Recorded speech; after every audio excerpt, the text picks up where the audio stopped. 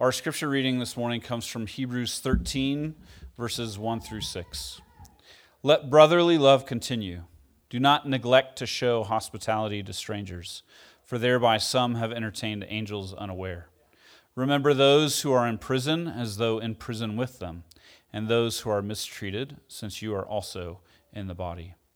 Let marriage be held in honor among all, and let the marriage bed be undefiled. For God will judge the sexually immoral and adulterous. Keep your life free from love of money, and be content with what you have. For he has said, I will never leave you, nor forsake you.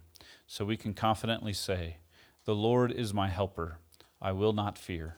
What can man do to me? The grass withers and the flower fades, but the word of the Lord stands forever. Thanks be to God. Well, we are nearing the end. We have a couple more weeks of our sermon series through Hebrews called Hold Fast. And as we are nearing the end, as most of our biblical writers do, they like to add in how all of the theology that we've just gone through, how all of these magnificent statements of Jesus being our high priest, what does that mean for our daily life and our daily living? I was serving my first church out of seminary in Chicago, and there were some Sundays in the dark winter of Chicago that I, quite honestly, did not want to get out of bed and go and lead worship and do all of the things. And so I asked one of my mentors there, Bob Reed, pastor at the church that I'd been attending throughout seminary, and I said, what do you do when you don't feel like serving? When what you're called to, you just don't want to do it? He said, well, you do it anyway. So that's a great question. You do it anyway. Because the feelings that we have come and go, and while science tells us that they are the first things, the first reactions that we have, we often have to push through our own desires for what we want to do the thing that God is calling us to do. This happens in worship especially. Eugene Peterson says, worship is an act that develops feelings for God, not a feeling for God that is expressed in an act of worship. Our worship, our affections being directed to our Lord and Savior Jesus Christ, is a hard thing. We don't always feel like it. And everything and everyone is vying for our affections in this world. Every TV show, every commercial, every sporting event and team, every job, every freaking thing there is vies for our attention and our worship. Merely opening up our phones, we can get lost in the Amazon of our affections if we don't have a direction. So many times I pull out my phone to do something and immediately forget what I actually wanted to do with it. Keeping our affections on the God who made us, the God who loves us, the God who redeems us is the hardest part. G.K. Chesterton said, the Christian ideal has not been tried and found wanting. It has been found difficult and left untried. Our worship is not just on Sunday mornings, but it's connected to the fullness of our lives. Seeing our worship connected to our whole lives is challenging. It's not just in our relationship with God, but we worship God in all of our relationships. This is where we find our worship, our faith worked out most fully. Our relationships to one another, to those closest to us, and to our possessions. Relationships are relationships are public, relationships are personal, and relationships are private. Relationships are public, personal, and private. Let's look at public relationships. Look at verses 1 through 3 again. The author writes, let brotherly love continue. Do not neglect to show hospitality to strangers, for thereby some have entertained angels unaware. Remember those who are in prison as though in prison with them, and those who are mistreated, since you are also in the body. He uses three words here, and if we mix Greek and English, they all alliterate a little bit. Philadelphia, Philoxenia, and prison or mistreated. That's not a P, I get it. Whatever. So Philadelphia is this term love of siblings. This is not a regularly used word in the Greek world. It would have referred naturally to natural brothers and sisters, our family, our siblings that we have. However, we're definitely sure that the author here is using it to refer to the family of God itself. Philoxenia has another direction to it. So it's not those inside the family of God, but philoxenia is the love of stranger. This is a word that we get hospitality from. It was a strong part of the Greco-Roman culture to be able to extend hospitality to those. And he adds this little extra phrase that some have entertained angels unaware. This harkens back to Genesis 18, where angels and God even come to meet Moses at the Oaks of Mamre. And when Abraham. And God tells Abraham that he promised to him his son, and he kind of begins to fulfill and let him in on what he is doing. Christine Pohl, a writer on hospitality, says, "Hospitality is a concrete and personal expression of Christian love intended to include strangers in a circle of care." If you've been around here for any time, you've heard me talk about hospitality quite a bit. Hospitality, I believe, encompasses all three of these terms, Philadelphia, philoxenia, and how we identify and care for those who are imprisoned. It has both a direction to it and a purpose. Philoxenia is the love of a stranger. So we love strangers, people that we don't yet know, in order that they become family and become a part of our lives. There is a direction and a purpose to it. The inns of the ancient Near East, where travelers would stay, were always of doubtful repute. You didn't know what your safety. It would be staying in a Motel 6 these days, or some other random motel along the highway. And many would seek lodging in private dwellings whenever that was possible. So these instructions were not merely sentiments or emotional responses for people to have, but attitudes and postures that they would show in tangible behaviors to one another. Jesus' teaching on hospitality emphasized welcoming those, especially who could not repay you. Has anybody seen the show The Bear on Hulu? At least one episode now, so few people. Okay, so cousin, or Richard in the show, has to learn about hospitality. And he's the most jaded person in the show as we watch it.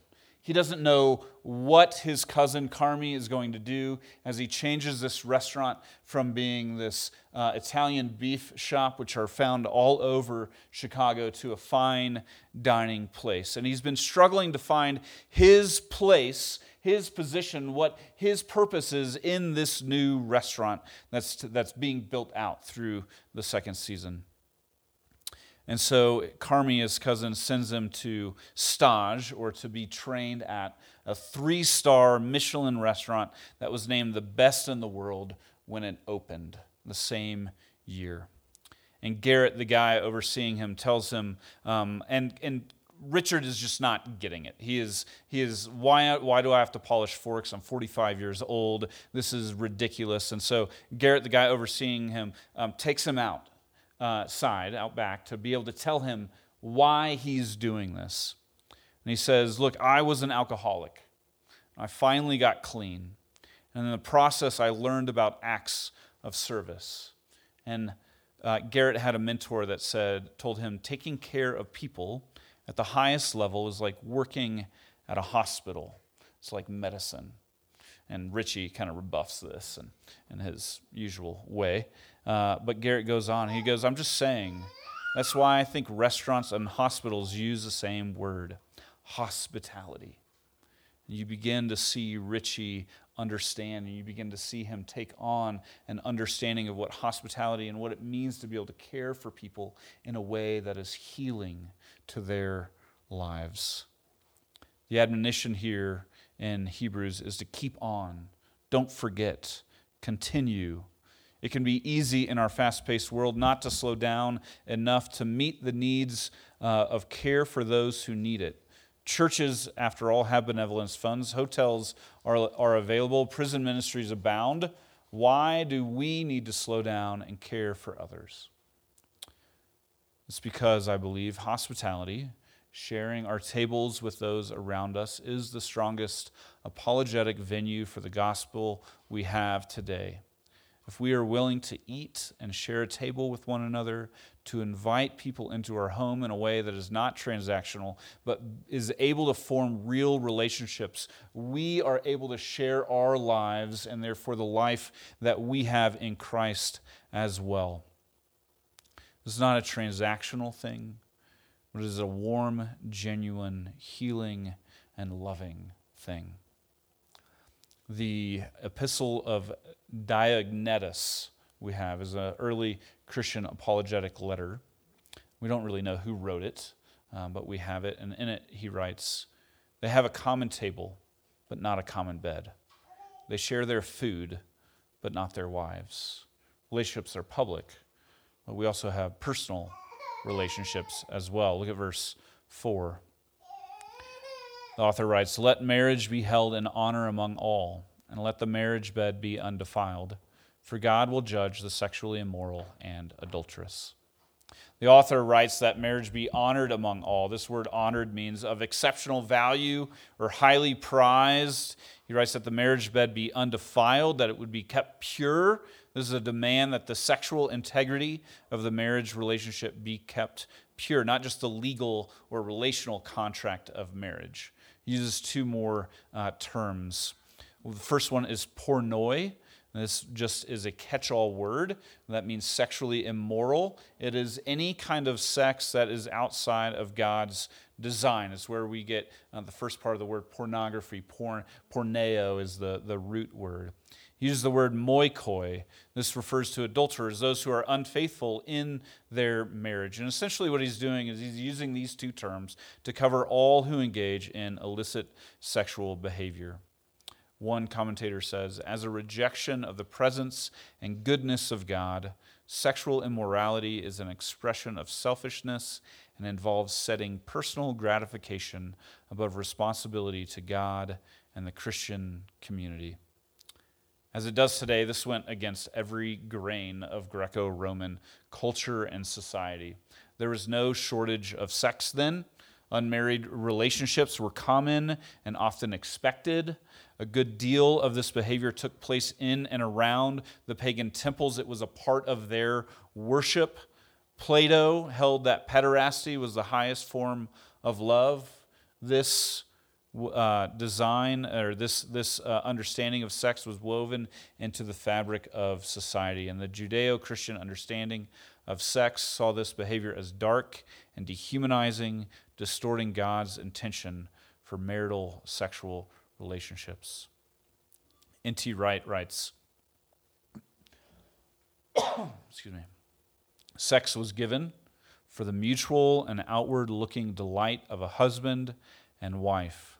Outward-looking because, like God's love, the love of spouses generates new creation, both in the procreation of children and in the creation of a warm, secure, and hospitable home. Our personal relationships create the space for our public ones. It goes without saying that this is not just in the past and maybe has come full circles in some instances. NPR last week had an article entitled, "What to Know If You're Exploring Non-Monogamy." They go on to describe relationships from various friendships to varied sexual relationships. And this might put me in the curmudgeon category, but it sounds overly complicated and just intensely fraught with disaster. And what the world would label as freedom, Scripture labels as sin and worthy of God's judgment. Our sexual ethic is a strong witness to the culture around us.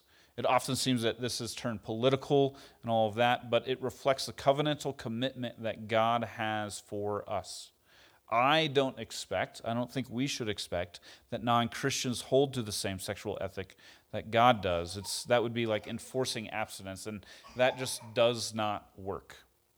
However, as Christians, we've always upheld the virtue of self-control as one of the ninefold fruits of the Spirit. Self-control is actively denying our selfish urges for a greater joy. The real killing of joy comes with grabbing at cheap pleasures.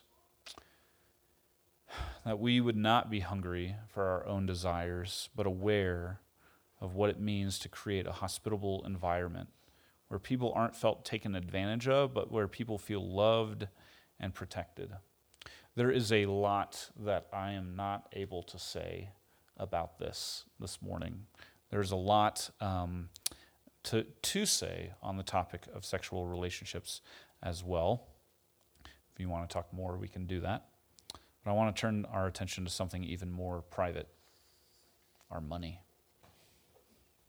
Our hearts, the author writes, should be kept free from the love of money. Verse 5, keep your life free from the love of money and be content with what you have. For he has said, I will never leave you nor forsake you. Keeping free from the love of money has a similar root to Philoxenia and Philadelphia. Philargyria, I practice that word a lot. It's still very challenging. Philargyria, the word has the same structure as Philadelphia and Philoxenia, the love of something. In contrast, we are told to be content. Now, Stoics would say we need to be content for the sake of self-sufficiency, that we don't have to rely on anyone else, but Hebrews tells us to be content so that we can share our possessions with others. My parents were Midwestern, so we never talked about money, unless it was something how expensive something is nowadays, or how much money they have saved on something. But Jesus regularly talked about money. He warned us about making money or possessions the center of our emotions. In his Sermon on the Mount, he said, don't lay up for yourselves treasures on earth, where moth and rust destroy, where thieves break in and steal, but lay up for yourselves treasures in heaven, where neither moth nor rust destroys, and where thieves do not break in and steal. For where your treasure is, there your heart will be also. You cannot serve God and money. He knew that our hearts would get pulled in opposite directions on these things. This was a marker of the early church. In Acts 2, Peter had just preached his inaugural Pentecost sermon, and Luke summarizes all that had taken place when he says, and they devoted themselves to the apostles' teaching and the fellowship, to breaking of bread and the prayers, and awe came upon every soul, and many wonders and signs were being done through the apostles, and all who believed were together and had all things in common, and they were selling their possessions and belongings and distributing the proceeds to all, as any had need. And day by day, attending the temple together and breaking bread in their homes, they received their food with glad and generous hearts, praising God and having favor with all the people. And the Lord added to their number day by day those who were being saved. The opposite of contentment is consumerism. The lie of consumerism is twofold, at least, that we're the ones consuming things when, in fact, I believe we are the ones being consumed by the things that we buy. I wrap our identity, our happiness, our security in those things, and yet when they fail us, we lose our identity. Number two, when we will have more joy in our lives with just one more thing. Early on in our marriage, I wanted to buy an iPad. That was the first of many things I wanted to buy in our marriage. But I wanted to buy an iPad. I thought I would be able to work easier. It would make my life so much something more, I guess, ultimately. It would just be so much better. And I got it, and I bought it and got other news that day, I think, as well, and came home. And Stacy had been at work, and she came home, and she goes, I thought you would be happy by buying this iPad, and I wasn't, because it couldn't save my soul. How much money is enough? For John D. Rockefeller, the answer was just a little bit more. At the peak of his wealth, Rockefeller had a net worth of about 1% of the entire U.S. economy. He owned 90% of all the oil and gas industry at the time, compared to like Bill Gates and Warren Buffett and all the guys that have all the money, they look like Rockefeller makes them look like paupers. And yet he still wanted just a little bit more. It's never enough. Instead of consumerism, as Christians, we are called to practice contentment. This was, I don't usually do things like this, but I felt God calling me to contentment this year. And so I chose this as my word. Contentment is giving thanks for what we have, not begrudging the things we don't have. I wasn't perfect in this. I still purchased things, but having that as a focus allowed me to begin to see that life is a lot more than just what we don't have. It began to allow me to appreciate the things, the gifts that God has given me, and it quelled my heart of the rat race of just wanting more. Contentment is the seedbed of hospitality, the marriage bed honoring home that allows us to share the gifts that God has given us with those in need. I think we only find false security in our things rather than the security we desire in God, who generously and sacrificially gives of himself to his beloved children. C.S. Lewis said, "To love at all is to be vulnerable. Love anything and your heart will be wrung and possibly broken. If you want to make sure of keeping it intact, you must give it to no one, not even an animal. Wrap it carefully round with hobbies and little luxuries. Avoid all entanglements. Lock it up safe in the casket or coffin of your selfishness. But in that casket, safe, dark, motionless, airless, it will change. It will not be broken. It will become unbreakable, impenetrable, irredeemable. To love is to be vulnerable." See, the kingdom of God flips the values of the world on its head. Instead of closed homes, we have open homes. Instead of open beds, we have closed beds. Instead of closed wallets, we have open wallets. Where the world says to be chaste, God says be promiscuous. Where the world says to be promiscuous, God says to be chaste. The question is, how do we do this? Like, it's great to be able to love publicly, personally, and privately, but there's one more relationship that we must have, and that is the presence of God in our lives. Verse 6, "So we can confidently say, 'The Lord is my helper. I will not fear. What can man do to me?'" It's having confidence in God's presence with us. Throughout Hebrews, the author has encouraged us to have confidence. In chapter 3, he said, hold firmly to your confidence. In chapter 4, he said, approach God's throne with confidence. In chapter 10, several times he says, have confidence to enter the most holy place. Don't throw away your confidence. This is the confidence that we have. The Lord is my helper. This phrase comes from Psalm 118, which begins with a call for Israel to say, his steadfast love endures forever, before verse 6 stating that the Lord is my helper. This psalm is used throughout the New Testament. The psalmist speaks of being persecuted and his need for trust and hope. It is the divine help that the psalmist is needing, the help that God has promised to him by assuredly coming to the throne of God to receive the grace and mercy that he needs in his life. Finally, we get kind of a reverse of the warnings that the author of Hebrews has been giving us. Right? He's been warning us, don't drift away. Don't be hardened by the deceitfulness of sins. Don't fall away. Don't shrink back and be destroyed. Don't be like all of those who did not lose faith in chapter 11. Chapter 12, he begins, let's run the race set before us. Don't grow weary. Don't refuse him who is speaking. Now he gives the promise of God, I will never leave you nor forsake you. And is that not our fear? That we would be left alone, that we would be abandoned, that if we give up so much of ourselves in our hospitality, in our contentment, being generous with others, that we would hold our marriage beds privately or personally to ourselves. We so often grasp for things or people to comfort our hearts, and we refuse to love in a way that is vulnerable because we know that eventually people will hurt us again.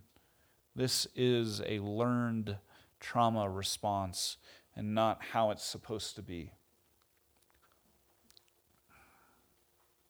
Many of you know at least part of the story of us leaving Atlanta and our time finishing there. It was an incredibly painful process. We had tons of close-knit relationships, and we just began to see those strip away from ourselves. And in one of my sessions with my counselor at the time, I said, I have a choice. I have to make it. Am I going to love again? Or am I just going to bar off everything from my heart and never be vulnerable again? What choice would I make?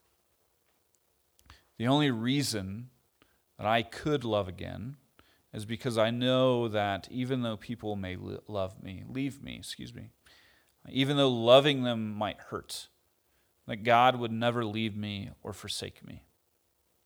All of us are on the brink of needing to make this choice again and again and again in our lives. No matter what you are going through in life, God will never leave you or forsake you. In fact, more than that, He is your helper. He will be with you through it. He will give you the grace and mercy and love that you need to get through life. What can man do to me? Eugene Peterson says, all the persons of faith that I know are sinners, doubters, uneven performers. We are not secure because we are sure of ourselves, but because we trust that God is sure of us. The reason we can love our brothers and sisters, the reason we can extend hospitality, the reason we can identify and care for those who are imprisoned, that we can keep our sexual relationships honorable, that we can find contentment, is that God will never leave us or forsake us. We can trust this to be true because He Himself in Jesus, His Son, was forsaken on the cross, that we might know the promise of His presence. And He will help us when we need it. He is near to us. He will not abandon you. The Lord is my helper. I will not fear. What can man do to me? Let's pray. Father, we thank You for Your grace and mercy that You pour out upon us, that even though we run and try to escape You, that even though we do not open our homes and our lives to others, that even though we are adulterous in our hearts and maybe more, Lord, even though we are not generous in our hearts, but try to grab at more things to be able to comfort ourselves, we pray that Your peace of being with us, Your presence, that we would know it, that we would feel it by the power of Your Holy Spirit, that we might see that Jesus was forsaken on our behalf, so that we may know that You promise to be with us through our faith in You. In Your holy name we pray. Amen.